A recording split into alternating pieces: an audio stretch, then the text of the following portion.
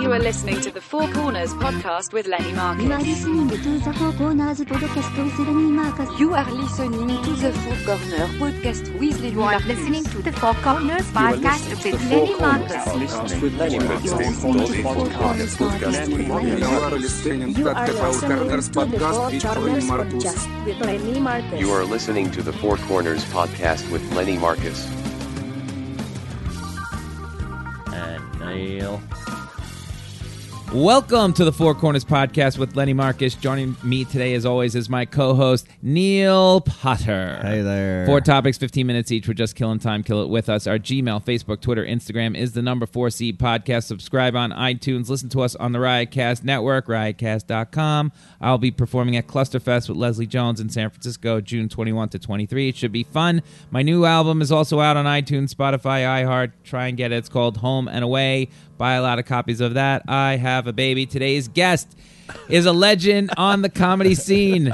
No, I'm not. Yes, absolutely. No, I'm not. Neil, don't you agree? Maybe you've a seen definite him. legend here today. Maybe No, you've no. seen him in his own Comedy Central Presents or on ABC's The View or on a USO tour. He has appeared on and off Broadway in films and commercials in many comedy festivals, including HBO, US Comedy Arts, TBS Las Vegas, and Montreal Just for Laughs. His one-man comedy show, South Pathetic, was produced to raves at the New York International Fringe Festival. That's where you saw it. That's where you saw it. Tennessee Williams Festival and many Yeah. regional theaters. He is heard frequently on Sirius XM radio. He has 4 comedy CDs. Four of them. His comic novel, You'll Be Swell, is available on Amazon. This man can do it all except maybe be straight. It's Jim David.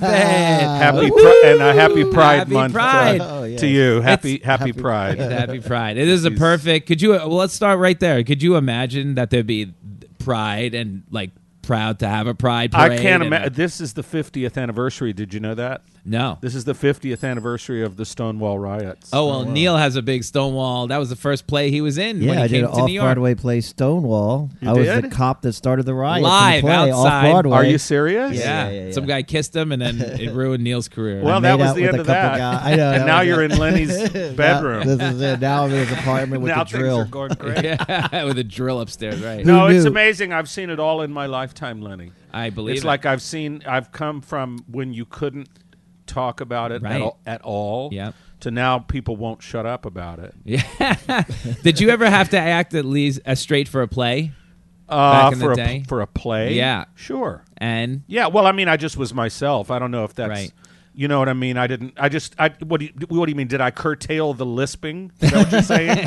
no, Did I curtail the crazy gestures and I didn't wear pink? Okay, nicely done.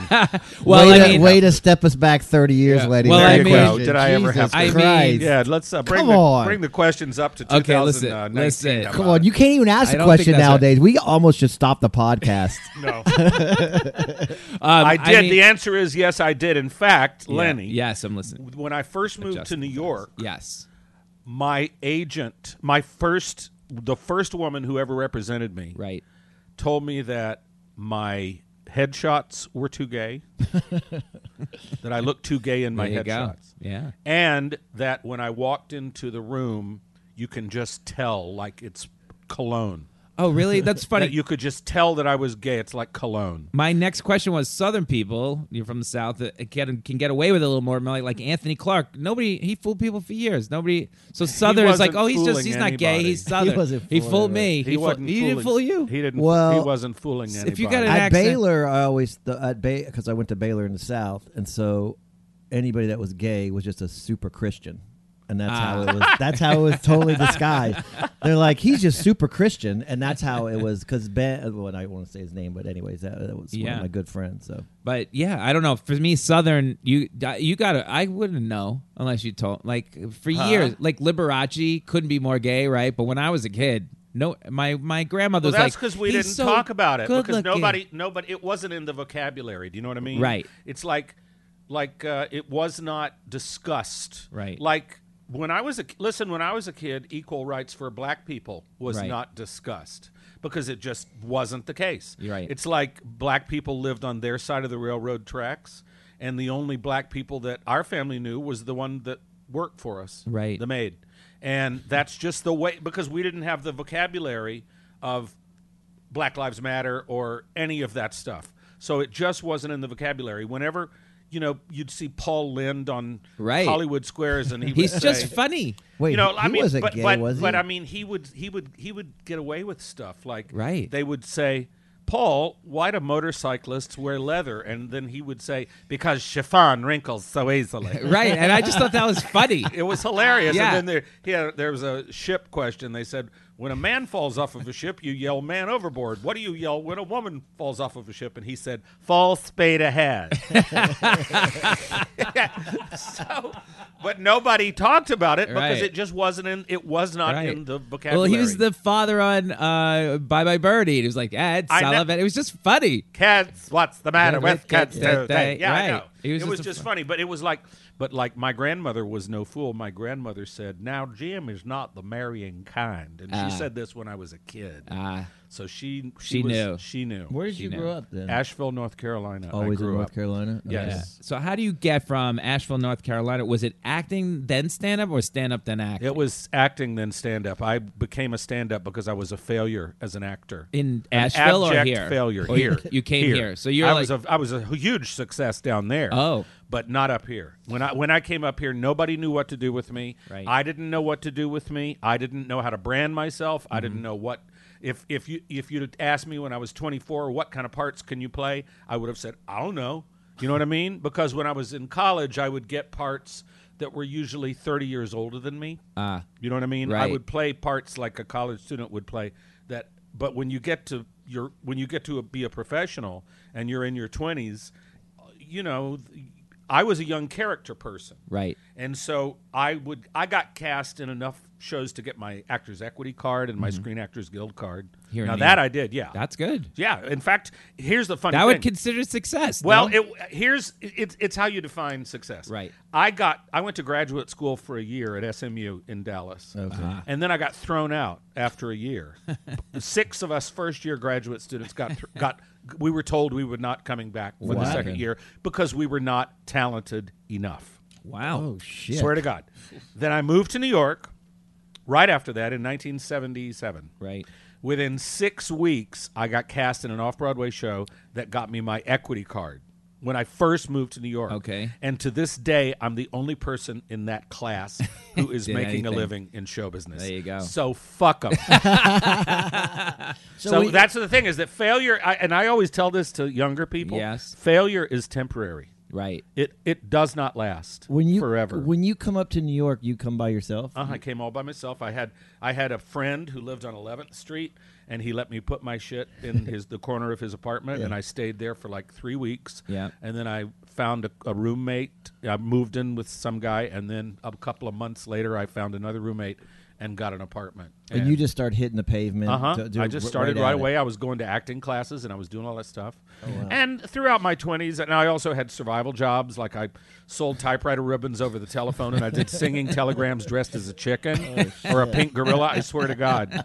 A pink gorilla? A pink gorilla. Who got that one? Huh? Who got that one? Oh, a guy at a jewelry store got that pulled a gun on me.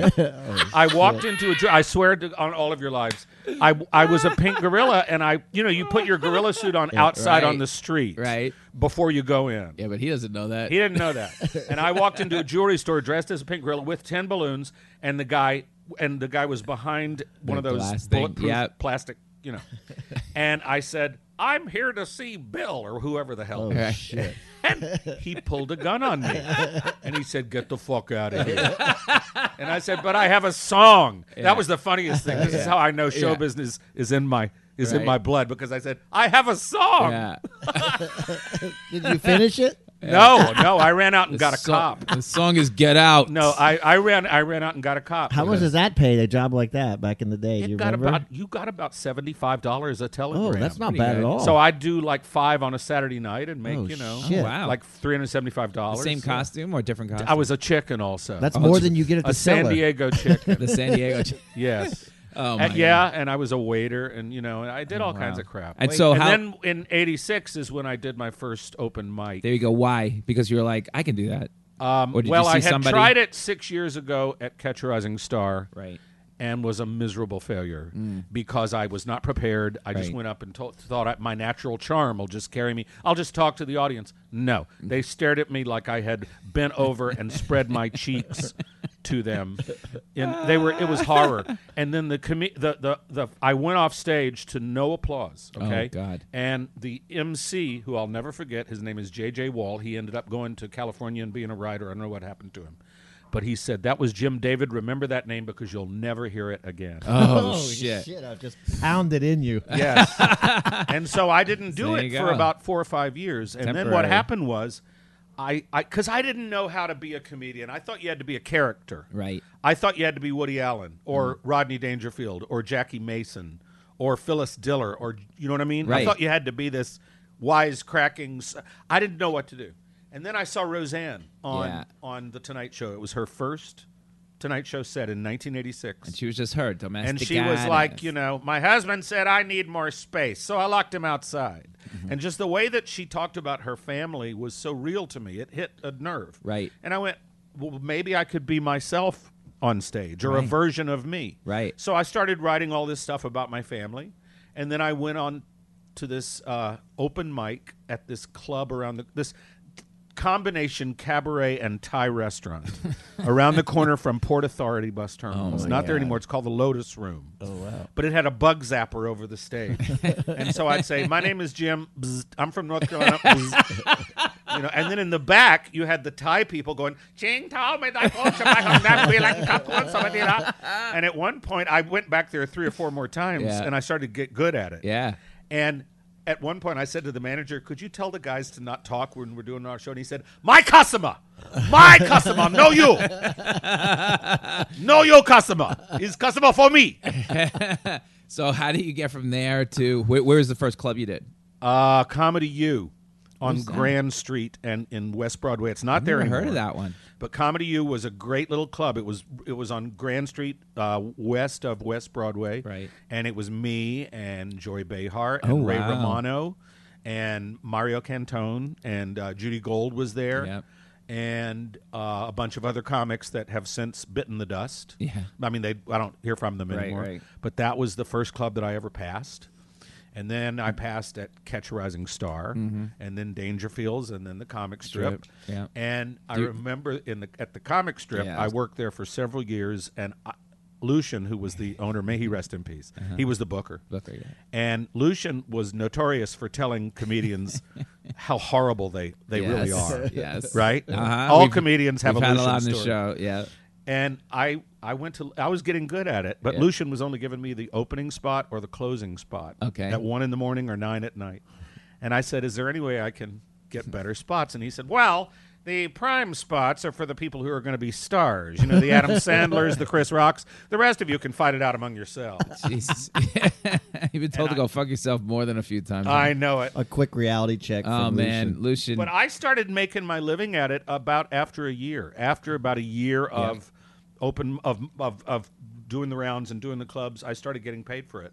And I was a good enough MC that I could go on the road and MC. So this was late 80s? This was 87. So stand-up starts overtaking your life, and acting starts falling way back now. Way back. Yeah. Because also, as an actor, I always have hated auditioning. Right. I can't stand it. Right. Because I go in, and there's some middle-aged, overweight woman who was used to be an actress and is now a failure, Right. and now she's the casting director. And she's got her way of doing it. You don't even know. Neil tells me this all the time. I had no idea. Like, they don't know. Just do whatever you want. Then they try and direct you. And They then immediately, it's completely and subjective. it's wrong, probably. Like, I got a Broadway show because I just walked in the room and they liked me. Right. I mean, if you'd have told me that I was going to be in a $10 million musical directed by Tommy Tune, I would have told you were out of your mind. Yeah, we'll get to that in a second. But, I mean, I just walked in and they liked me. You know what I mean? They had no idea. They were looking for an older guy. They were looking for, like, Freddie Roman or somebody for that part. Yep. But anyway, it's all, so it's it totally took over my life. And I would love to do some acting, but I don't want to audition. I want them to ask me. What was the scene like in the late 80s? Like, you, Judy, all those guys were just coming up, but you were crossing over with the Seinfeld, about to get Seinfeld and that group, Larry Miller. Did you run into those guys? Sure. They were a little bit ahead of me, of course. You know what I mean? Like Yeah, they were a few years ahead of me, and they were starting to become stars, and the rest of us were. But it was a lot of fun, Right. Yeah, back then, when just going from club to club, I remember doing 9 spots. Right. One Saturday night, I did 3 at the Strip, 3 at Catch Rising Star, and 3 at Dangerfields. Yep. It was People don't do that anymore. It was a People lot. don't No, run people around. don't do that anymore. It was a lot of fun. I don't know how young comedians get on stage today because they have to do all these bringer shows. We didn't do that back then. We just got passed at a club and we started working there. But there were audiences that were it was a boom, so audiences were there. They were there. Yeah. Now it's like they're not coming. So unless you bring them, Yeah. you know what I mean. Unless you're in certain places, Yeah, you know? certain places that, Yeah. that sell out every night. So you've been doing that, and then you did the one-man shows, and you went back to do this one-man show. Well, that was what I wrote. South Pathetic, which you saw, was a Yeah. theater piece that I wrote for myself because I wanted to play for theater audiences. I wanted to do a show in a theater. I was inspired by seeing Lily Tomlin on Broadway. Right. Because she did a little sketch. She did a show called The Search for Signs of Intelligent Life in the Yes. Universe, Big which show. is one of the most astonishing pieces I've ever seen. And there was a whole section of it where she did a whole story about the women's movement, and she played about 8 or 9 characters within that. Right. And I said, and did it without costumes, just did it with lights and sound and gesture, and I thought it was pure performance art. Yes. And I said, I want to do that. Okay. And so I called a friend of mine who runs the theater department at a college in Tennessee, and I said, I want to come do a one-man show, and I haven't written it yet, and I want you to direct it, and I want you to pay me. And he said, okay. Done. That's literally how we did it. And you were there for like months. I was there for like 3 weeks. Oh, okay. And I created the first version of South Pathetic. Like down there. Which is it ended up being a play about me going back to North Carolina to direct the worst community theater in the South in a production of A Streetcar Named Desire. It was great. And that's what it became. And I did it around the country at all these different theaters, off and on for like 15 years. Amazing. And so now with that, you did it, and now you've transitioned a little bit into, you run around the city still, but cruise ship business, they love you. They love you. You're like one of the top guys now on some of these places. On ships? Yeah. They offered me a lot of work, and I took it. Yeah. It's good money. It's very good money, and I am completely uncensored. Exactly. And I am here to validate ships because a lot of comics look down on it. It was back in the day. It's different now. Back in the day, they said, what are you going to be, a boat act? Right. And now a lot of those guys who years ago disdained it have They're said there. to me, can you get me in with these Yeah, people? because they have our own comedy club, and they kind of say, they leave you alone there for the most part. They leave you alone. We'll talk about the bad side of that later, but they leave you alone. You can work on your act there. Why not? Totally. Yeah. Totally. And the audiences now, because of the industry, the ship industry has become so mainstream. Yeah. It used to be kind of trashy. Yeah. But now they're just like there is just no a road difference. room. It's a road room. It's a road room. That's what I there's tell no people. difference with a ship audience than would be in Vegas Totally or Atlantic agree. City. To- In fact, Yeah. in a ship, you have people. You'll say, where are you from? And they'll say Saudi Arabia. And then I'll say, you don't know how to fly a plane, do you? But I mean, it's all kinds of crazy people. And they hired me as an openly gay performer. So it's good. Which is, I'm hired by an international billion-dollar corporation as this fag. and so I get to, But they say they're diverse. They can play the diversity card. Hey, we have a diverse act. That's right. And you get to do and whatever sometimes people complain about it. Yeah. Somebody went up to the front desk one time and said, we didn't pay all this money to see a gay comedian. And the woman said, yes, you did. All right, before we end this segment, we'll come back to the trolls because I have stories for you. You almost got me thrown off a cruise ship one time. I'll tell you the story when we get to the third segment. But before we finish this first segment, you have this skill that I just want you to do a tiny piece of, 30 seconds of, for Neil. I was howling I saw you at Caroline's one day, just howling in the back because you can remember full screenplays from beginning to end, one being The Wizard of Oz, and you just one day broke into this Wizard of Oz. I'm not even joking, Neil. He can do the full movie. All the parts. Now, you want to do 30 seconds of... Mr. Gale, I want to see you and your wife right away about Dorothy. Dorothy? Well, what has Dorothy done? What's she done? I'm all but lame from the bite on my leg. You mean she bit you? No, her dog. Oh, she bit her dog, eh? No, that dog is a menace to the community. I'm taking him to the sheriff and make sure he's destroyed. Destroyed? Toto? Oh, you can't, you mustn't. Uncle Henrietta, don't let her take Toto. Elmira Gulch, just because you own half the county doesn't mean you have the power to run the rest of us. For 23 years I've been dying to tell you what I thought of you. And, well, being a Christian woman, I can't say it. That is so good. So he does this at Caroline's one night for like 15 minutes. I'm howling in the back. People were losing their shit. Like, and then I go up to him, I go, you know the whole movie? He goes, I can do that one, and you know a bunch Midnight of Cowboy I can do. Oh, my God. Well, I tell you what, ma'am, you can just call the hotel here and ask for Joe Buck. Joe Buck. So great. Then how come you ain't scored once the whole time you've been in New York? Because I need management, goddammit. Because you stole $23 off of me. That's why you need to start quit crapping around about Florida and get your skinny butt moving. Earn $23 worth of management, which you owe me. So great. I can do network. I can do a bunch of them. Oh, shit. I know, right? The Sound of Music I can do. That's the next show. That's amazing. Yeah, that's the next show. It's amazing. All right, let's talk about that. So we're leading into like Broadway-esque. You see a lot of plays, obviously. Yes. And you did Broadway for a minute. You alluded to the show before, but you went in this audition. They hired you on Broadway. Yep. How that must have been? What year is that? And how did your head must have exploded? It was the fall of 1993. We opened in May of 94. Right. And what's the name of the show? It was called the Best Little Whorehouse in Yes. Texas. Well, this was the sequel. Okay. Called The Best Little Whorehouse Goes Public. They had a bright idea to do another whorehouse. Okay. Okay. Right? And It was Tommy Toon. Yeah. It Yeah. was the original directors and the original writers and the original woman who wrote the music and lyrics, Carol Hall, who became one of my best friends and who unfortunately passed earlier this year. Okay. She passed away. She had dementia. But I auditioned. They had seen me. The casting director had seen me at stand. This is why you should always audition for everything and always just show up. Mm-hmm. Woody Allen said 90% of success is showing up. The casting directors had seen me up at Stand Up New York for another show called Laughter on the 23rd Floor, which was by Neil Simon. Right. I saw that show. It was about the writers' room in the Right. Sid Caesar show. Man, that was perfect. But they didn't pick me for that. But then when they were looking for the character of a comedian Right. for this show. So they wanted a professional comic. Right.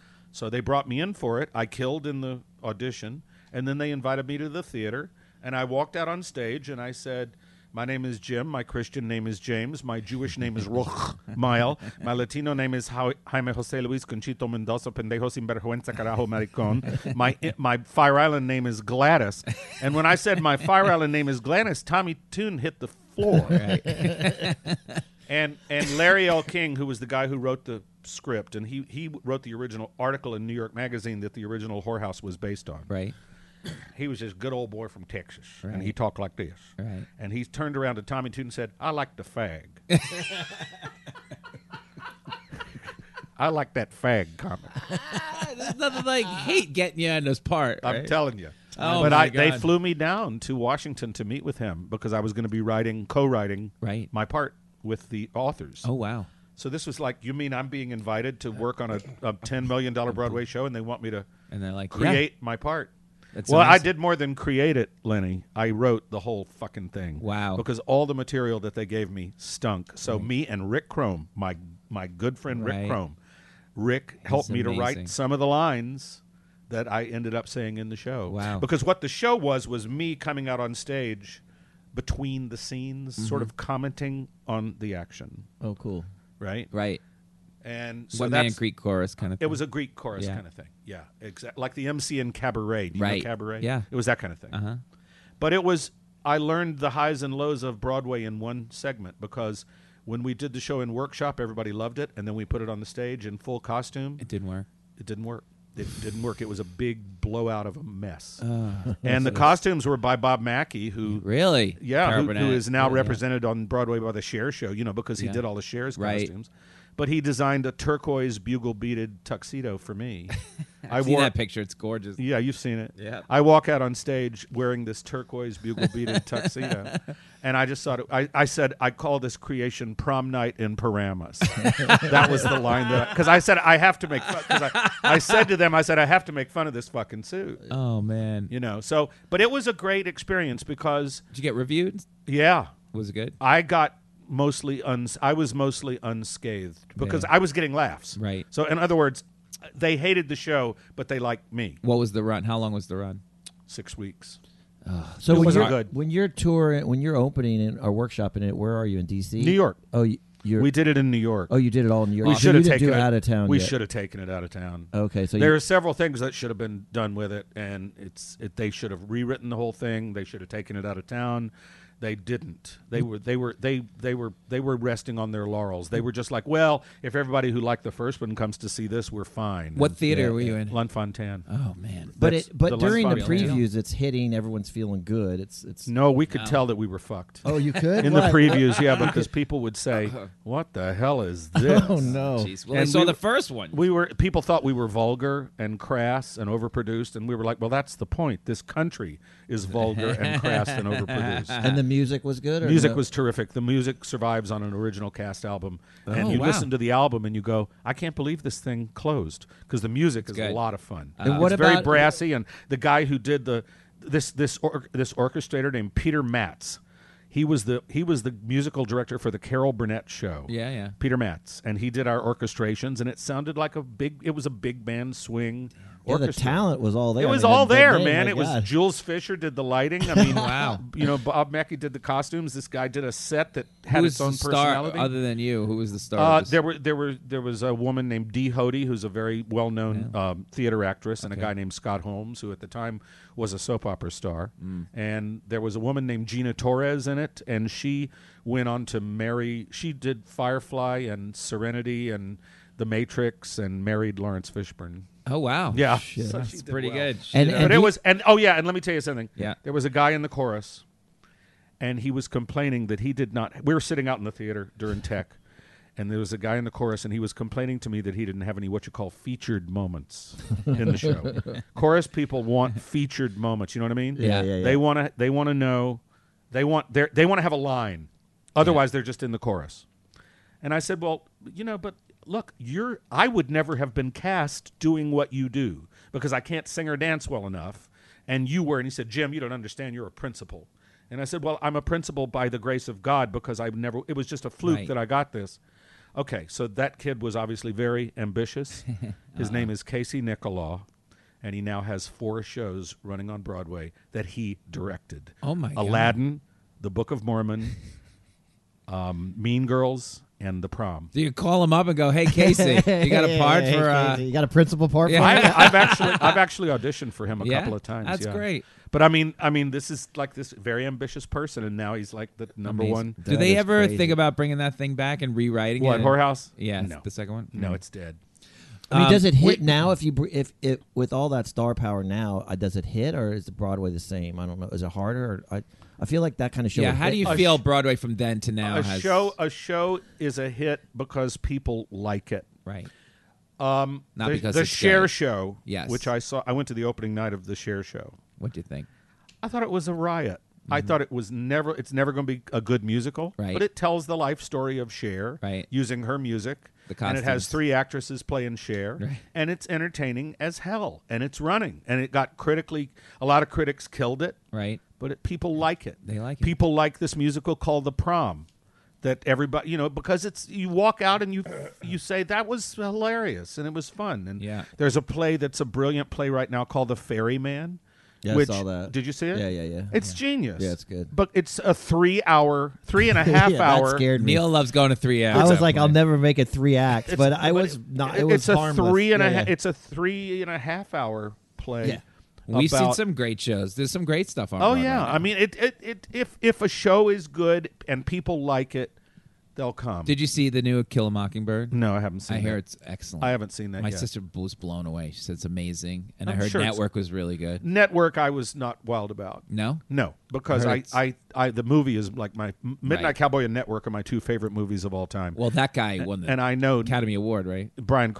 Peter Finch. Peter yeah. Finch, yeah. But I don't think it works that well as a stage play. I thought it was interesting. They say people end up watching the monitors behind them rather than Right. what's happening on the stage, Right. right? It was. It's very interesting technically, but it doesn't. It's nowhere near. I recently as good as saw True West. I liked Ethan Hawke. He was great. I'm not sure the other kid was as good, but I was spoiled because I saw it years ago with John C. Reilly and Philip Seymour Hoffman. I thought that was the greatest thing. I'll ever tell you seen. what's really changed in the time I've been to New York is you used to be able to go to see a couple of dozen off-Broadway shows and off-Broadway for like $10. Yeah, you can't afford shit. Now nobody can do. This is why South Pathetic never became a full off-Broadway production like I wanted it to, because this is. You know how much it would have been if I'd have wanted it to say do it at New World Stages, off-Broadway, in a theater for about 200 people. Yeah. Do you know how much the capitalization for that show would have had to be? Like $300,000 for me, for one person. Yeah, and that's for the lighting people, the set, the rental of the theater, the insurance. It's insane. It's insane, and that doesn't. Yeah, it's really hard for people to get work done now. Well, when we first came here, all we would do is go see. That's where you'd see comedies and dramas is off Broadway. Then Broadway would be, and then all of a sudden off Broadway just slowly started disappearing. Like there's no. I mean, it's remember very it was difficult. like David Mamet was off Broadway, Neil LaBute. Right. All these we would see at every the Neil Atlantic, LaBute play. All these fun off Broadway plays, and then all of a sudden it started disappearing. And then I go to look now, it's like there's nothing off Broadway. We sat next to Neil LaBute in one of them, like The Shape of Things. I was sitting in it, and all of a sudden I turned. I'm like, that's him. That's him. He was just watching the show that day to see how. I did a movie in 90-something called Radioland Murders, and that was produced by George Lucas. Yeah. And I went to this is talking about sitting next to somebody. Okay. So I went to the premiere of it in New York, and I was by myself, and there was Walter Cronkite. Oh wow! And he was at the counter, and I went up to him and I heard him say, "I'd like a medium popcorn, some jujubes, and a small Diet Coke." I have a story like that too with Bob Shepard, the Yankee announcer. It blows you away, right? You're like, what is going on? Then I went in and I sat next. He was sitting in the theater with his wife. Yeah. And he had a big thing of popcorn, and I went in and I sat next to him. Yeah. Because I said, I'm not going to not sit next to Walt, Cronkite, right? the voice of Right. America. Fantastic right? play. Right. And I introduced himself, and I told him that I introduced myself, and I told him I was in the movie, and we were talking, and he was very, very nice. Yep. And then I said, your popcorn is making me hungry. I'm going to go get some. And he said, oh, no, have some of mine. I couldn't possibly eat all this. And then I said, well, it's like you put the most incredible dessert in front of me and I'll yawn, but you put this popcorn in front of me. Yeah. And then he said, we did a story on the evening news about how Americans like to have food that crunches. Sometimes the company will put in the crunch at extra expense to the company. And I kept thinking he was going to say, for more on this, let's go to Bob Schieffer in the third row. It's a riot. I know, it's freaky with the voice that's next But to you it's like like, that. this, if we're in New York, this happens to us. Yeah. Yeah. This is what people outside of New York don't get. I mean, Yeah. this happens. Like one of my idols, my comedy idols when I was who were your comedy idols when you were a kid? Seinfeld, and definitely Seinfeld was the one where I saw him. I was like, that was something. Really? But all those guys, Leno, Seinfeld, What's My Beef when he was on TV, everybody I ever saw on the Tonight Show. Because I like the more character-y persons. I liked Phyllis Diller, Rodney Dangerfield. Yeah, Rodney was always great. Jonathan Winters. Yeah. Lily Tomlin. But Dangerfield was always, because the way that the guy wrote lines. Right. My wife, what a cook. I didn't know toast had bones. My mother loved Lily Tomlin. That was her person. But I'm performing at Dangerfield's one night, and it was one of those rare nights in that club where I was killing. Yeah. Because that club could have been. Could have been. Is. Yeah. It has its moments where it's like a real bridge and tunnel. Yeah. Where the audience is yelling at you and all this crap, and nobody's paying attention. You're right. But that night, everything was working. I walk out into the lobby, and there's Rodney. Oh, wow. And he comes up to me and he goes, "What's your name?" And I said, "Jim David." And he goes, "Well, you're very funny." I seen you in there getting big laughs. And then he walked away. Hey, that's as good as it gets. How cool is that? Yeah, that's pretty amazing. What was the best show you've ever seen on Broadway? Like, can you remember one that you were like, when you saw, you're like, that? And my second Broadway question: did you ever see Liza on Broadway? Yeah. And was it like a big thing to see Liza on Broadway? It was a big thing at the time. I and saw her. Did she do it for? Did it? The she first live up to time it? she was in a show called The Act, Okay. which was mediocre, Okay. and she was Liza. She was good. Yep. Then the second time I saw her was a show that she did about her father, called Manelli on Manelli, and she was On her way she to was crazy. she was having trouble getting the notes out. Okay. What about Cabaret? Did you see it back in the day? I saw Cabaret on Broadway with Natasha Richardson and wow. Alan Cumming Oh wow. at Studio 54 that's in a the good one. revival. Yeah. Yeah. He was great. As the guy. The best show I ever saw on Broadway, that would have to be A Chorus Line, the original cast, because Can I tell you? I think I saw that from camp. They made you. They went to camp and then were like tits and ass. Like, hello. Does anybody monitor this play? they did the I was play- like 8. They did A Chorus Line at camp. No, they did. They took us in from day camp You're to kidding. see a To see- play, to see and that? I saw a chorus line when I was like 8 years old. So that had to be right there. Well, I saw it in 1976. A bunch of Yeah, us came up. that's from, about right. A bunch of us came up from college. Who was the star? Who was the big star of that show? Donna McKechnie. Yeah, It was a bunch of chorus people. right. Good show. But it was the original cast, and we didn't know what we were seeing. We just heard that it was a good show, so we all got standing room for $5. $5. Wow. And we walked out of that show, and we were all of us theater students from college. That's it. And we were shaking. We were shaking. I'm not kidding. Yeah. It was so unbelievably moving Right. and such a perfect piece of art. And we just was huge. the best show I've seen in recent years is Hamilton. Yep. That's incredible. But the chorus line was it blew me. I couldn't speak afterwards because Wow. it so not only got why people are in showbiz, Yep. but it got why anybody does anything. Right. Because they love it. Yeah. Because they love it. What I Did for Love. Right. And it was the first time I'd ever seen a gay character on stage. Right.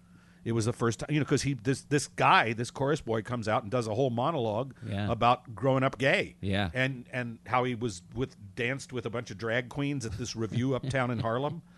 And you're just sitting there going, holy mother of God, what am I seeing? Right.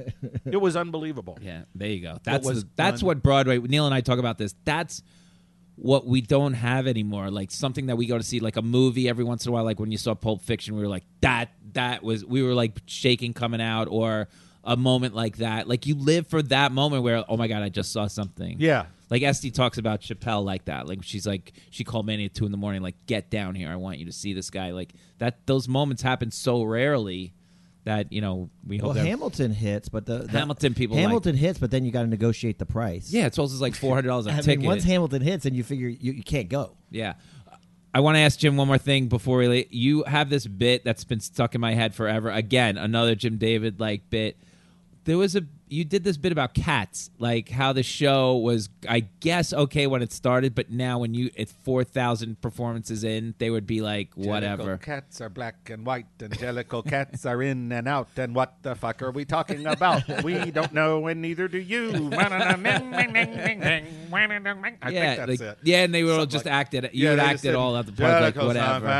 I just don't give a shit. Yeah. Jellicles, I don't give a fuck. They do it now on the cruise ship. On one of them, they did full cats, and everybody just walks in mass out At of the that intermission, theater. they lose about half the audience. Yeah, because it's a 3-hour play about cat. It's brutal. It's two and a half. How is this even big back in the day? Because it's a bunch of songs by T.S. Eliot that Yeah. Andrew Lloyd Webber musicalized. Yeah. And it's a bunch of people dancing around dressed like cats. And it's People been just- it's been an international hit for forever. for 35 years around the world. I'm still blown Who away. the hell knows? I can watch for 3 minutes. All right, let's go to the third corner.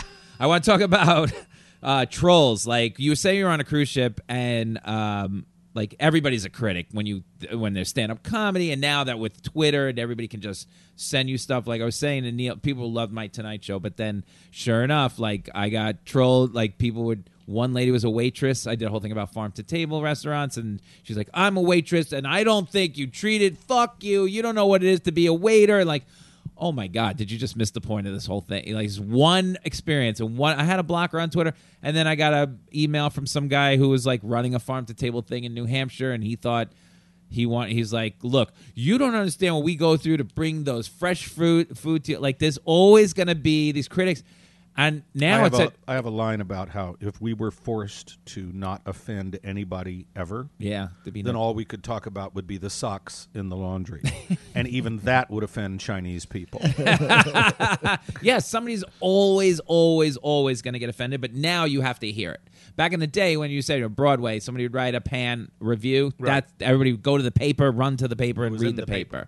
But then, and that was it. And that was the trendsetter, whoever it was. So if the New York Times gave you a bad review, that was it. Now everybody can give you a bad review. Exactly. Just But because the they New don't York like your Times face. still breaks the show in Broadway. They can, but I'm not saying- maybe not as. But I But still now think they do. people Not can as much sink as it. not as much they as used to. not as much as they used to. In fact, because like the Cher Show is still running, and they panned the New York Times panned the Cher Show. Yeah, you can plow through it. Yeah. For example, I was watching. So Bernie and I watched Sesame Street videos together, and even that, there's like it has like 14 million hits on some of these videos, and there's still like 15,000 thumbs down. You know what I mean? Like, how could you not like Elmo singing Elmo's song? Pete people Holmes. stink. Try to find, if you can, a routine by Pete Holmes about the YouTube comments section. It's something that I would have written, but he already did. He already wrote it. You know what I mean? But he does this bit about how this young girl commented on a YouTube video. And he was like, where do you get this anger? You're 12. You're 12. Where does this anger come from? Yeah, that's the downside of the pleasure we have called the internet. That's the downside, is that everybody can have a voice. Well, and not everybody deserves to have a voice. We have a mutual friend that got thrown off. He was the number one guy on cruise ships, and he decided he was going to respond to one of these people, right? And got thrown off. Oh, yeah. Well, that was his fault. Yeah, that was really. I mean, he responded to it, if you respond to it, you want to stick up for yourself. Well, but what happened was, yeah, and we won't say his name, right? Because we don't want to mess his. Right. But what happened was, this was a gay guy. Right. I mean, he wasn't. Right. But he was doing a routine about, which I thought was very inoffensive. He just said, you want to hear bad news from a gay person. Right. Like, you want to go into the mechanic and say, well, we have good news and bad news. Your car is screaming for help. Right. You know what I mean? It was just very easy. It was a very easy. And somebody took offense in the audience. Oh, this guy got up and made a big stink. Went to the front desk and caused a scene. How dare you make fun of gay people? And imagine if you're a young gay person sitting in the audience and blah blah blah. And when I heard that, I was like, girl. But then what happened was that this guy wrote the comedian a personal email through his website. When he got off the ship. Yeah. Oh, shit. And then the comedian responded by writing a 14-paragraph fuck you. Hey, which the guy forwarded to the head of the head of the cruise line, and that was the end. That of was him. the end. Oh, so God. you can't, you just have to, you have to take it in some ways. Now, this is how you almost got me thrown off of ship by a troll. Yeah, So you told me this story one time about how the cruise ships. I did not know this. You were on the same ship I was, but the week before, it's a gay cruise, and so they removed everybody. They take off. They bring in their own cruise director for this. That's right. The cruise director gets a lot of their own staff. It's a whole different ball game. Yeah, it's a charter. It's a charter, and then it's like, there's some little bit of Sodom and Gomorrah going on there. Like A little. There was a guy with a dildo on the dance floor. There was a guy with he was a guy sticking he had a dildo on it that was a motorized like on a and he was sticking it up this guy's ass on the I've got video to prove it. So you told me the story about, did you tell me the story, or did I create the joke about gay naked zip lining? Was it the naked? There was a zip line, so I may have come up with it. So have made it up. Naked zip. So there's naked zip lining, and people in the. So I wrote this joke about there was naked zip lining. And people in the audience would just start laughing, like, "Ooh!" I go, "Oh, it was this was." No, that's not the half of it. The half of it, there was a guy waiting at the bottom, and I would turn around as the one guy came down and zip lined the guy into the guy's ass. That was my joke. I would turn around, and the place would go absolutely ape shit. because I told him Jim David was, like a comic was here telling me there was a gig. So I set up, and it would just boom, and I would finish the set from there. This is on like the Allure, the Oasis. Yeah. And one show, after me murdering on this joke, I do it, and some lady loses her mind. No! And I thought it was like a one-act play. A person stood up and absolutely not. That is horrible. Like screaming from the crowd, like, calm down, lady. You never told me that. Yeah. Right. And this is all because I wrote that joke because of what you told me. This lady loses her shit. She goes down immediately. I am not going to stand for this. That's gay bashing. My brother is gay. No! And walks out that side door. You know what I'm talking about? In the whatever. And walks down. I get, like, I don't know what that was. Sorry, everybody. I get off stage, whatever. I'm walking down. I don't even get 10 feet out of the comedy club. Here comes the cruise director. And I go, I'm sorry. He's like, it's okay. At 20 feet away. It's okay. He's like, comes up to me, just don't do the joke the rest of the week. Is that okay? Like, yeah. So I'm like, that's my tribute to Jim David telling me I wrote a joke off a story and told me, and I almost got thrown off the line. Oh, listen, crazy. I've gotten close. There was this. You remember back before in like 2014 when they were all of a sudden legalizing marriage equality in all these states? Yes. So it was like a domino effect. Right. It's like some court decisions would happen, and then all of a sudden, boom, it was legalized in 11 states. Right. Well, I'm in the club, and there was this woman in the club, this middle-aged woman who was giving the first comedian a lot of shit. Yeah. Then I got up there, and she was interrupting, and I kept saying, "Is this what we're going to be doing? Or are we going to just back and forth?" And so I said, "Well, I'm not going to talk to you." And then I said to the front row, I said, "Where are you guys from?" And they said, "North Carolina." And I said, "Oh, that's where I'm from." And then I said, "They just legalized marriage equality in North Carolina." And then this woman yells out, "2 big thumbs down for that." And I said, "Excuse me?" And she said, "Marriage is a sacred covenant only between a man and a woman." And I said, "Not anymore, bitch." And it went down the hill from there between the two of us. Right. And so finally, people started yelling at her and saying, we want to see comedy. We don't want to listen to you. Right. And she goes, "Well, this is not comedy." And I said, "Well, it would be a comedy if you'd let me get out a fucking word." Right. Finally, I had to, see, when I get upset, Yes. I can't hide it. Right. And I start to shake Right. physically. Yeah. I literally start to go like this. That was, when I did Tough Crowd with Colin Quinn for 2 years. Yep. Sometimes I would get so furious on that show with Patrice O'Neill. Yes. May he rest in peace. I was going to say. Patrice was very hateful to me. Yep. And genuinely. And I would sit there and I'd be gripping the seat so that the camera would not pick me up shaking in fury. Oh my but I God. started to shake on the stage with this woman. And finally I said, "Look, ma'am, this show is obviously not for you. I think you should leave." She goes, "I'm not going anywhere." And I said, "Well, I'll tell you what." I took a deep breath because I knew the audience was on my side. Right. And I took a deep breath and I said, "You are now officially in violation of the guest conduct policy. And if you say one more word, I'm going to go over to that phone on the wall and call security, and they're going to haul your ass out of here and maybe lock you up." And I said, and I wasn't going to do this, but just to fuck with you, I'm going to do just 20 minutes of gay stuff. And then I said, there was a African waiter right up front. Yep. And I said, "This is my lover, Mobani Ngema." I sat on his big black cock this morning. Where people lose their mind. They were losing it. They were losing it. It was one of the most fun sets I've ever had because I just went there. Yeah. I just said, to hell with it. Yeah. And I think that's what they love about you on the cruise line from what I hear. It's like we don't get to see anything like this. That's what I very mean? true. Yeah. They don't. You didn't have to worry about this, like I said, back in the day. And like I got mail one time from a set on New Year's Day. I opened for Robert Kelly like 10 years ago, and this lady hated my set so much that I did well, wasn't bombing or anything. It was, she goes, so I would go like the late show wherever we were. I did from, I don't know, 11 to 11:30, and then they did like, or maybe 11:45, and I just got off stage just in time for them to do New Year's Eve, and then they bring up Robert, right?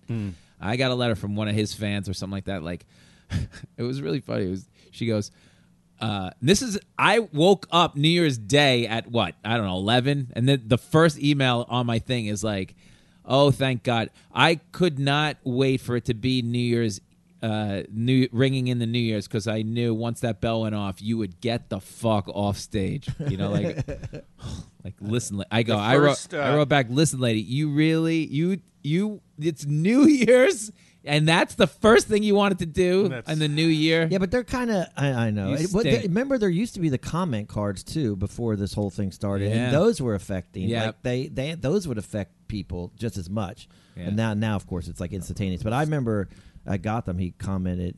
He got a comment card about me, and then he'd be like talking to us about it. Oh, Well, I got what's comment interesting? No more of that What's shit. interesting, Yeah. I learned the hard way on Twitter about be careful who you trash. All right, tell it. Well, there's this woman who's an NRA spokesperson. Oh, Jesus. And she came out with this book about, it was a pro-gun control book, and she's posing on the cover in a red dress, very seductive, holding the kind of AR-15 that was used in Sandy Hook. Oh, wow. And I thought that was really vile. Yeah. I thought, how dare you? So it was pro-gun, not pro-gun control. Pro-gun. It was okay. pro-gun. Yeah. Yes, and it was like, she was eroticizing Yeah. the weapon that had just killed Right, children. children. And so I wrote, unfortunately, the gun on the cover has not blown off her face. That was a nasty joke. At NRA, and you sent it to... I added her. That should be good. And she retweeted it, and I must have gotten How many? 2,000 hate tweets from her followers. The Russian bots hit you. Oh, and I got doxxed. Oh, you did? Which means Yeah, they published, somebody tweeted out my name, my address, phone. and my phone number, and said, go get him.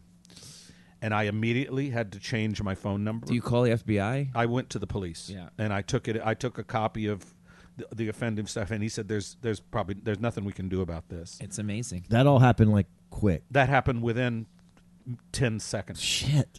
Yeah, that's within 10 to 15 seconds. Because when you at somebody, you think they're never going to see this. Nobody pays any attention. Yeah. That's why I have, to this day, I have never tweeted an at or directly to any of the Trump family, Right. or anybody associated with them, Right. because they can.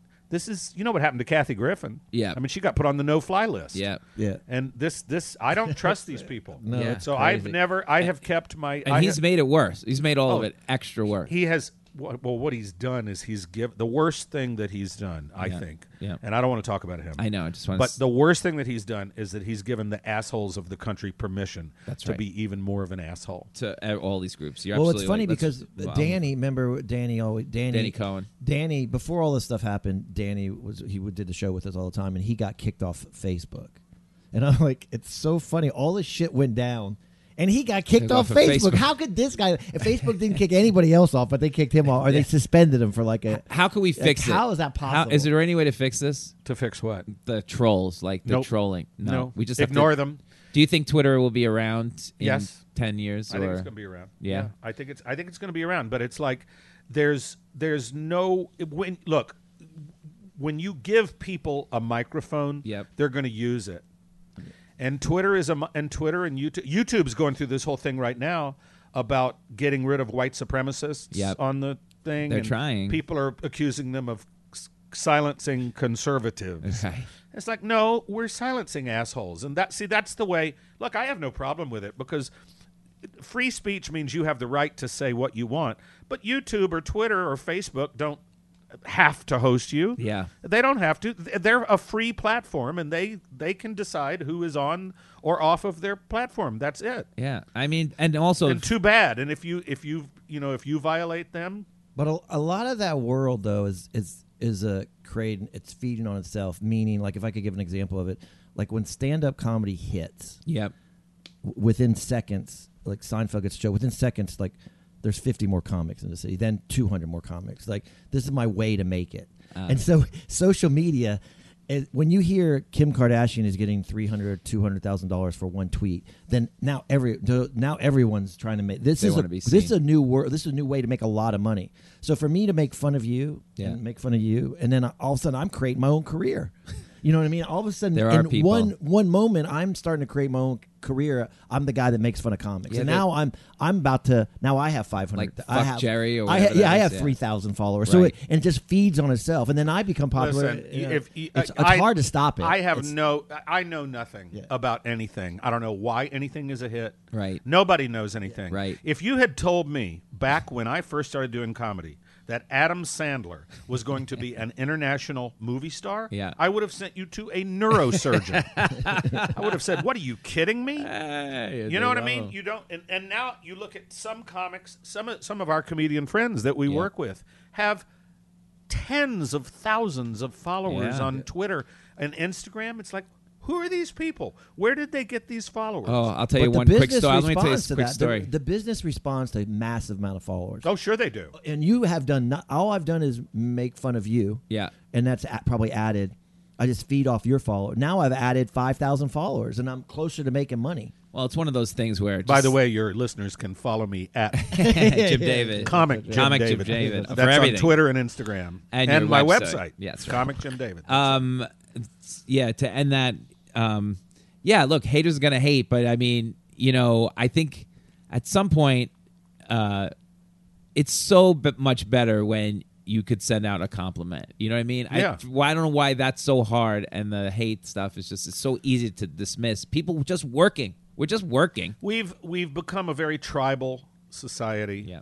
where you turn on Fox News or even MSNBC, and it's all about this is why the other side Yeah. sucks. Right. It's all settling of scores. It's just name calling. It has very little to do with informing the public. It's just nastiness. Yeah. And that feeds on itself. And the only way that I can deal with it is to ignore it. There you go. Because sometimes I'll get a hate. I mean, I just block people Right. or mute them. Yeah. Better yet, mute them. That means that they can still think they're Twitter. Talking to you. They're talking to me, and Yeah. I don't even see it. Yeah. But I just don't get involved with it. It will go away. If you ignore it, It will go away. I agree. But come in full circle, maybe we can get Walter Cronkite back. Maybe. That guy just said that he just told it like this is what's Told happening. it like it is. There you go. All right, let's move on to the fourth corner. We're going to play a game that we call This, That, or the Other Thing. I'm going to give you a choice of one of two things. Which would you take? That's all you got to do. And then we discuss. That's all. Okay, the first one I want to say, pop music or rock music. You could choose any from over the years. You could just say, would you rather listen to pop or rock? Which one's your favorite? I have for mine, I would say yacht rock. I'm going off because that was Neil on his on Sirius Radio. They have that yacht rock channel, and I'm like, I think this is my channel. I don't know. It's definitely not pop. Neil, you want to do one? Like so, rock, or pop rock, Right. I mean, I feel like rock and roll is all day. I don't know. I guess I would listen to pop. I guess just I don't know. Pop? At least I don't know. I mean, if I go back, I still listen to U2 and Bruce and all those old '80s songs. So Yeah. I that's what I still listen to. I don't love pop music, but And Jim's a it DJ. catches So me. I like catches me. poppy rock. Poppy rock. Like ELO. Oh, do you there know you what I go. mean? Oh, yeah, like You know what I mean? Yep. Like that like that. overproduced rock and roll, right? Yep. Or like Madonna. I was a huge fan of, Yeah, so I I guess love- that would be I like- pop. that's pop. I was never a fan of Springsteen. I just didn't. Did you see a show on Broadway? No, but I heard was it was good. It was unbelievable. Neil saw it. Yeah. He's in tears. Yeah, I'm sure he's a genius. I just Yeah. never. I was also a fan of like Joni Mitchell and James Taylor and Right. those singer songwriters. Folk, that would be considered. It Right? would sort of folky poppy. Folk. Folk is like Peter, Paul, and Mary. Yeah. That kind of I stuff. think my mom liked that stuff. What about Uh, you? What Well, I'm a Steely Dan. You know that. Yeah, Oh, you listen to totally. that. Yeah. Oh, I totally love Steely Dan. Yeah. The first I remember walking into a record store and hearing Black Cow playing, Yep. and I said, "What the hell is this? This is fabulous!" And I went up and bought the whole album. Yeah. Asia. Yeah, Asia's one of the best albums ever Asia. made, as far as I'm concerned. totally. Yeah. totally. I love Steely Dan. So Uh, I wait- like, and I'm a DJ. Yeah, So what I do you like, play? So I play Everything. everything that I especially like new remixes of old songs. Like I have a kick-ass remix of "Call Me" by Blondie, Right. or "Tiny Dancer" by Elton John, or "Every Breath You Take." Just I love that kind of stuff, and also old disco, because that's the one thing that young people today don't understand. How good there disco will is. never be a better period of dance music than old disco. disco. Never, Yeah. because that was when we were inventing it. Yep. Studio 54. Yep. I went. How was it? It was all that and a ball of wax. It was? Well, see, the first time I went, I didn't get in because I was just dressed normal. Right. But then a second time, we went with a crazy friend of mine, Yeah. and we both went, and we had nothing on but gold lame Speedos. Right through the door. We went right through the door. We were in our 20s. We were young. We were cute. Yeah. We got right in. I remember when I first moved to New York, Yeah, I went to one of those clubs with like khakis on. I just they're sat like, there. bye. I was going to sit there for like 3 years. They were never going to let me in. No, it was man. all those things. People were having sex in the balcony. Yeah. Wow. Yeah, it was It's a all crazy that. time. It was all true. Okay, let's go to the next one. I'll give you a choice. Which would you rather see? Great movie or great play? Given the choice, I'll see a great play because you're right there and it's happening and it's an audience involvement and you know. Neil? Was it one shot? You can only see either one because you Well- could see a movie later. So if it's just one shot, I have to see either one. I'd probably choose a great movie. Like, but if it's obviously you can watch the movie whenever. Right. No. Well, you get one shot. Let's say One shot at this. You can one only shot. see this thing one time. You're gonna You'll go never- see. yeah. You can go see I'd go Hamilton see or The I'd- Godfather that night. You know I'd what probably I mean? go see the movie. I'll go to the play. Even though I obviously go to a lot of plays, but Man, I I'd don't go. know. There's nothing like the theater, There's man. nothing There's like the nothing like theater. it because you're in a room with Yeah. 1,000 people sharing an experience. Seeing Angels in America, Yeah. or you know what was the most incredible thing? You said, "What's the best thing you've ever seen?" And I said, Right. "A chorus line." I have to also say, "The Life and Adventures of Nicholas Nickleby," Really? by the Royal Shakespeare Company. That was also like 9 hours long. It was 4 hours in the Yeah. afternoon and 4.5 hours at night, and Oh, you had an shit. hour dinner break between the matinee and the evening. Did they feed you? And no, we had to go across. We went across the street and ate at Barrymore's. I thought they'd feed you so you didn't leave. No. That was the most unbelievable because you literally were in the middle of a Charles Dickens novel, Right. and it was happening all around you, and it was never boring for a second. Same thing with Angels in America, which was 7 hours. Yep. Never boring for a second. That was over 2 days, right? Two shows. 2 shows, yeah. Yeah. Not So, one well, day. Nicholas Nickleby was 2 shows. You could see it. The same with Angels. Oh, you could do it all in and one also day? the same thing with Harry Yeah. Potter. Potter right There's now. right My now the sister Harry went to Potter that. and the Cursed Child. Right. It's 2 parts. Yep. But you can. So I you thought can it was see like it- a Thursday, Friday. You all not in one day. You No, can do you Harry can Potter see one it day. on- could Oh, do it shit. You all could in see one it on day. Wednesday or Saturday. Wednesday awful. afternoon and Wednesday night or Saturday I was just afternoon. scared about the Ferryman 3 acts, but I was like, "Holy shit, I'm not going to make What's it." the other one that was really long? Kevin Spacey did that one. Well, Kentucky Cycle did No. a bunch of days. No, come on, that one. Long Day's Journey. Yeah. yeah. Oh, long day's day. That's a Long day's day. He's drunk as shit. It's a great show, but it's like you feel like you've been sitting and drinking for 4 hours. All right, let's do this one. Would you rather be in a hit movie or a hit play? Now that you weren't in a hit play, but I you was not in a hit musical. Would I rather be in a hit movie or a hit, hit play? play. The movie's one experience; it'll be live forever. That's an The easy, play, I mean, financially, it's an easy one. Yeah, that's easy for financially. Sure, sure. that's the movie. I feel like you got to choose the hit movie because then you can do any hit play you want once you've established this Yeah, stardom. but you could say then you're you the go hit back on to Broadway. You probably got 2 free Broadway shows if you're a star.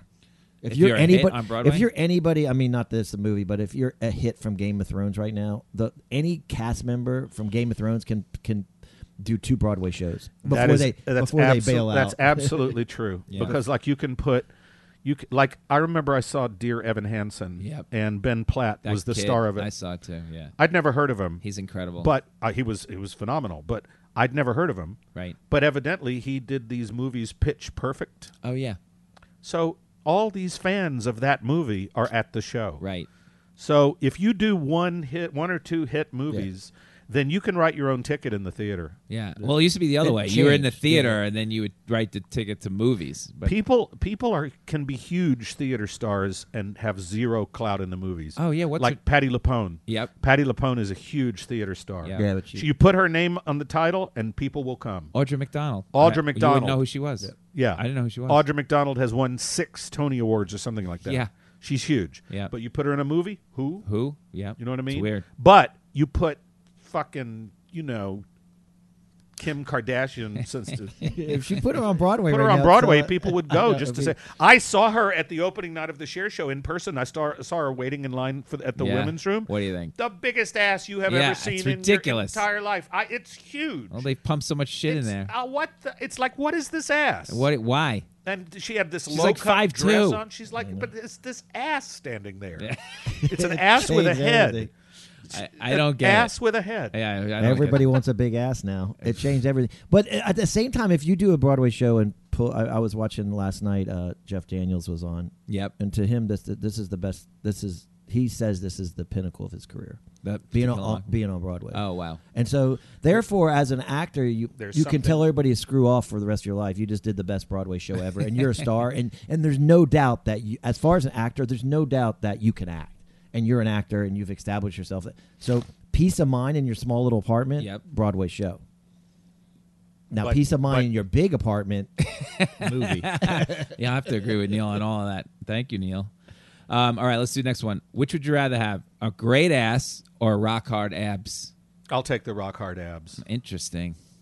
Yeah. I think the abs give you more chance to show yourself. I'll take the abs. You could just accidentally forget to wear your shirt to go get coffee. I've never had abs in my life. Me neither. It's interesting. I think I'd go abs. A lot of these people, a lot of these guys especially, the gays of Instagram. Have you seen those guys? All these guys. I haven't seen it. Well, but I'm no, sure there's there all are. these guys on Instagram that one picture after another Just of abs. them either naked And or they're shirtless. making a living. And That's their I'm career. just like, I get the idea after two. I have a joke in my act. I say I'm a little old to put shirtless pictures of myself on Instagram, so I just put pictures of my 2 homes and my bank account. That's funny. With My the wife, caption, "Fuck off." my friend Abby was on First Class one day, and John Stamos gets on, right? And he's 50 years old, and he's got to put something in the overhead, but he's wearing a top that kind of rides up when he puts it in, and he's still got like great abs or whatever. And she said that the whole First Class, all the women just went. She could hear.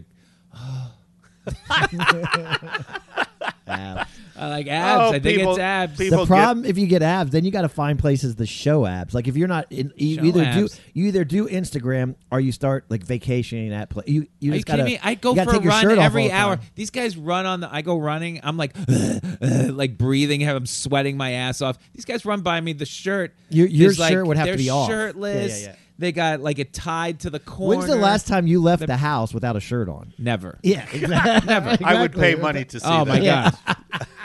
I would pay money. But you would if you had the abs. I have so much hair on my back. Robert Kelly. I answered the door one time. just We were awful. at Aspen Comedy Festival, and there's a big knock on the door. And I'm like, hold on. He's knocking really hard. It's Robert Kelly, right? I open the door like halfway. He takes one look at me and just starts crying, laughing. I'm like, what? He goes, you look like the Wolfman in mid transition. Thank you. You don't trim. You don't Well, I have a- do once in a while, but You I don't didn't have a for trimmer? I didn't for in the middle of winter Aspen at the time. No, I'll do that. I can't stand the sight of it. I hate it. Yeah. I hate hair on the back. Well, I do it every once in a while. I have that little. But it's thingy. like I can't stand things. This is what happens when you get older. Things grow Everything. on you. I'm like, Ears. It's terrible. I'm like, what's next? Mushrooms? Am I going to have when I'm in a nursing home? Am I going to be like an onion you've left in the refrigerator too long? Are there going to be trees? My dick has rings, Lenny. Yeah. You take one look at my dick and tell what year there was a drought. It tells a story. It tells a story. Yeah. Okay, let's do the next one. Love. Would you rather have love or money? We're all struggling. We all went to a dark place. You got to see everybody. Let me describe the face. In 1 second, we all went to a really dark place. It was like, and You ever here I am.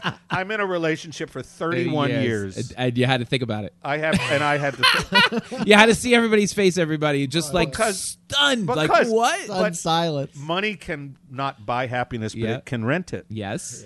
I don't know. You know what? I'll take love. I'm gonna say You're I gonna would rather take the high road. I would rather. No, it's true because if I'm in a very good relationship. Yep. And if you know that, you know Yep. that you've known me the whole time I've known you. Yes. I've He's been great. I loved it. The whole time I've known you, you've known, and everybody Yes. knows it. And I would have gone out the window, no matter how much money I had. If I didn't have this relationship, I would have been toast. Yeah. Yeah, I'm gonna agree with that. I mean, I don't think I'd been toast, and there was a lot of times I think, I think money, but I know that the right answer. Money literally makes no difference as far as It doesn't. It really doesn't. It really because doesn't. think of all the people we know that have money that are miserable fucks. It's amazing. It's amazing. Well, It's you amazing. need both. If you just get, I don't know. If you just get love, There's one famous comedian who I will not mention his Right. name, but he's very well off right now because he's doing theaters around the country and he's extremely well known. Well, he's a miserable Miserable. motherfucker. Yeah. I was at Gotham one night I know this story. You know this story. I was at Gotham. I'm doing a show at Gotham at 9 o'clock to 9:30. Then I have to go up to the Strip at 10 o'clock. He comes into Gotham, wants to go in front of me. And I said, no, I've got a show, and then I've got to leave. Yeah. You can go after me. And he just hit the ceiling and screamed at me, who the fuck do you think you are? Multi-millionaire. Yeah. And he's screaming at me because I would not let him go in front of me. Right. You know what I mean? People are nuts. And that's one thing that's made me no friends in the comedy scene. Because I remember Chappelle always did that at the Comedy Cellar and come in and would bump all of us. And I got mad. I said, no, this is not fair. Yeah. I've been waiting here to do my spot, and this guy comes in, and they, Manny, may he rest in peace, the owner of the club, he would scream at me, Chappelle is much more important to this club than you are. It's like, well, I know this. At least I know where I stand. Exactly. But that always burnt my ass whenever comedians would come in and bump us. Sometimes at least Ray Romano asked me, do you mind? Do you mind? Like, well, I always felt that like- means like I'm going, so Would don't you mind if I went on? That would be. I think that was in some of their goals. Like, when I make it, I'm going to fuck over everybody. I'm going to bump everybody. Like, that must have been like a goal that they Totally. A lot of them do have that. They just want to show the power, right? Yeah. All right, let's finish with this one. Now, I know you don't want to talk about him, but I'm going to let's see what I just wanted to get a reaction out of you. So, Donald Trump for 4 more years or HIV?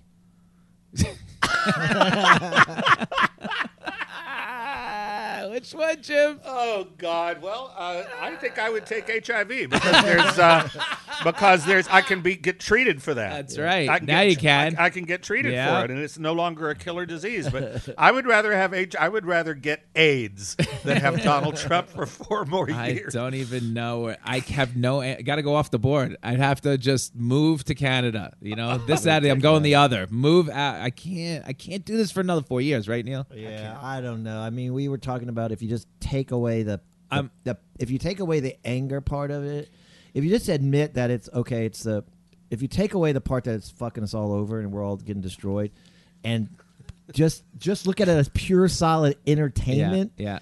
Like, this is the greatest 24-hour TV show ever made. If it That's ends well, encompassed us all. If you just look at him as a pure entertainer, then you can get away with it. No, I don't see, because I've never found him entertaining. I've Yeah. always found him to be a pig, and Yeah. I've never been able to draws stand you. him. But what he's got you in that sense. He's still got So your you're viewership. going with Trump 4 more so years. if you're sitting in your Hollywood studio just looking for viewership, this is Right. the greatest show. This is the greatest produced show I you've understand.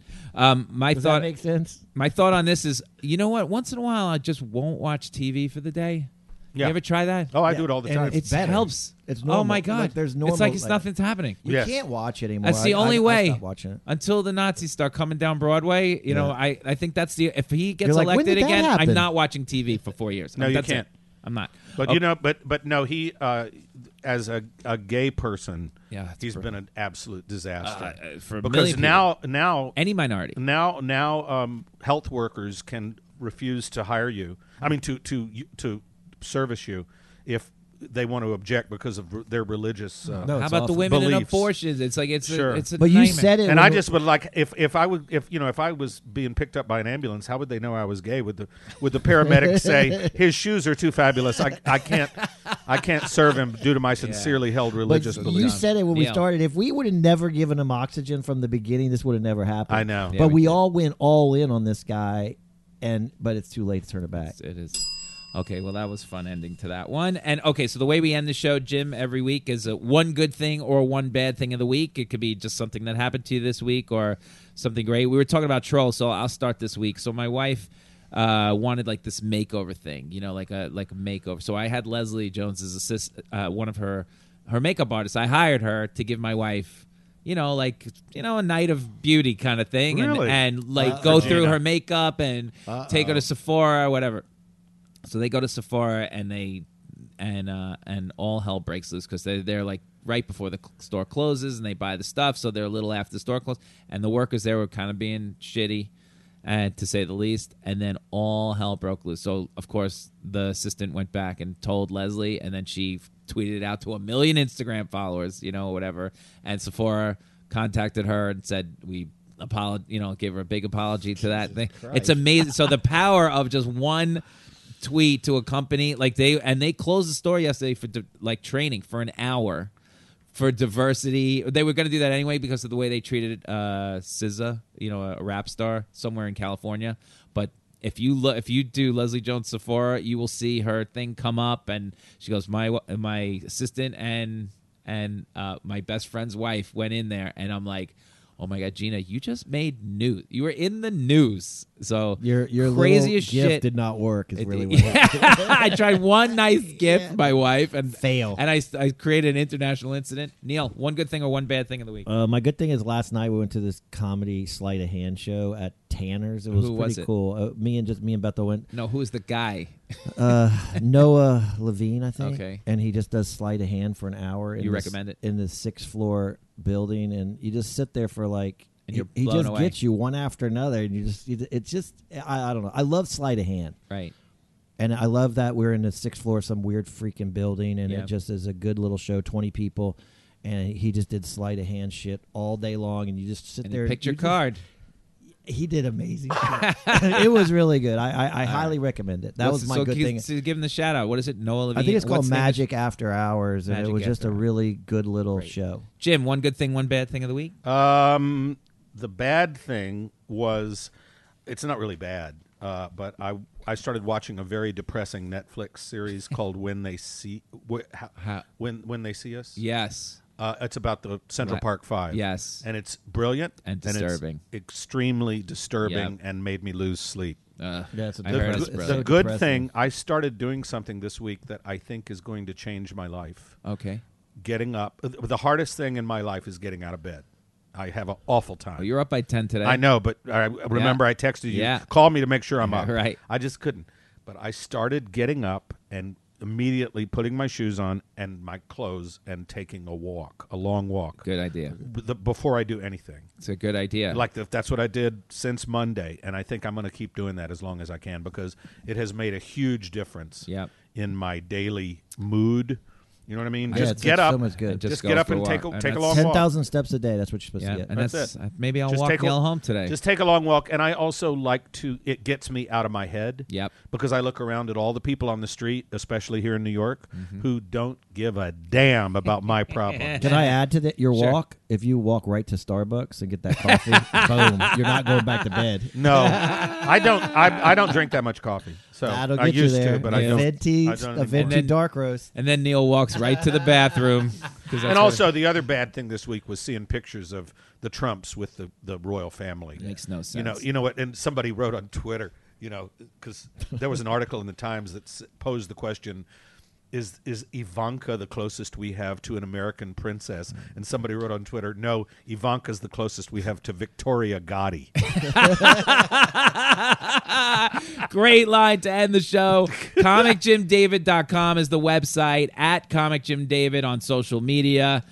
Find Jim if you're on a ship. If he's on, you're gonna have a great week. I got 4 CDs. They can 4 They can CDs, buy my Comedy iTunes. Central special. I've been doing this for 33 years. I guarantee you, if you listen to anything, they're hilarious. Jim, thank you so much for doing this. It was Thank a you, blast. Lenny. I Thank told you, Neil. All right, we'll see you guys next week.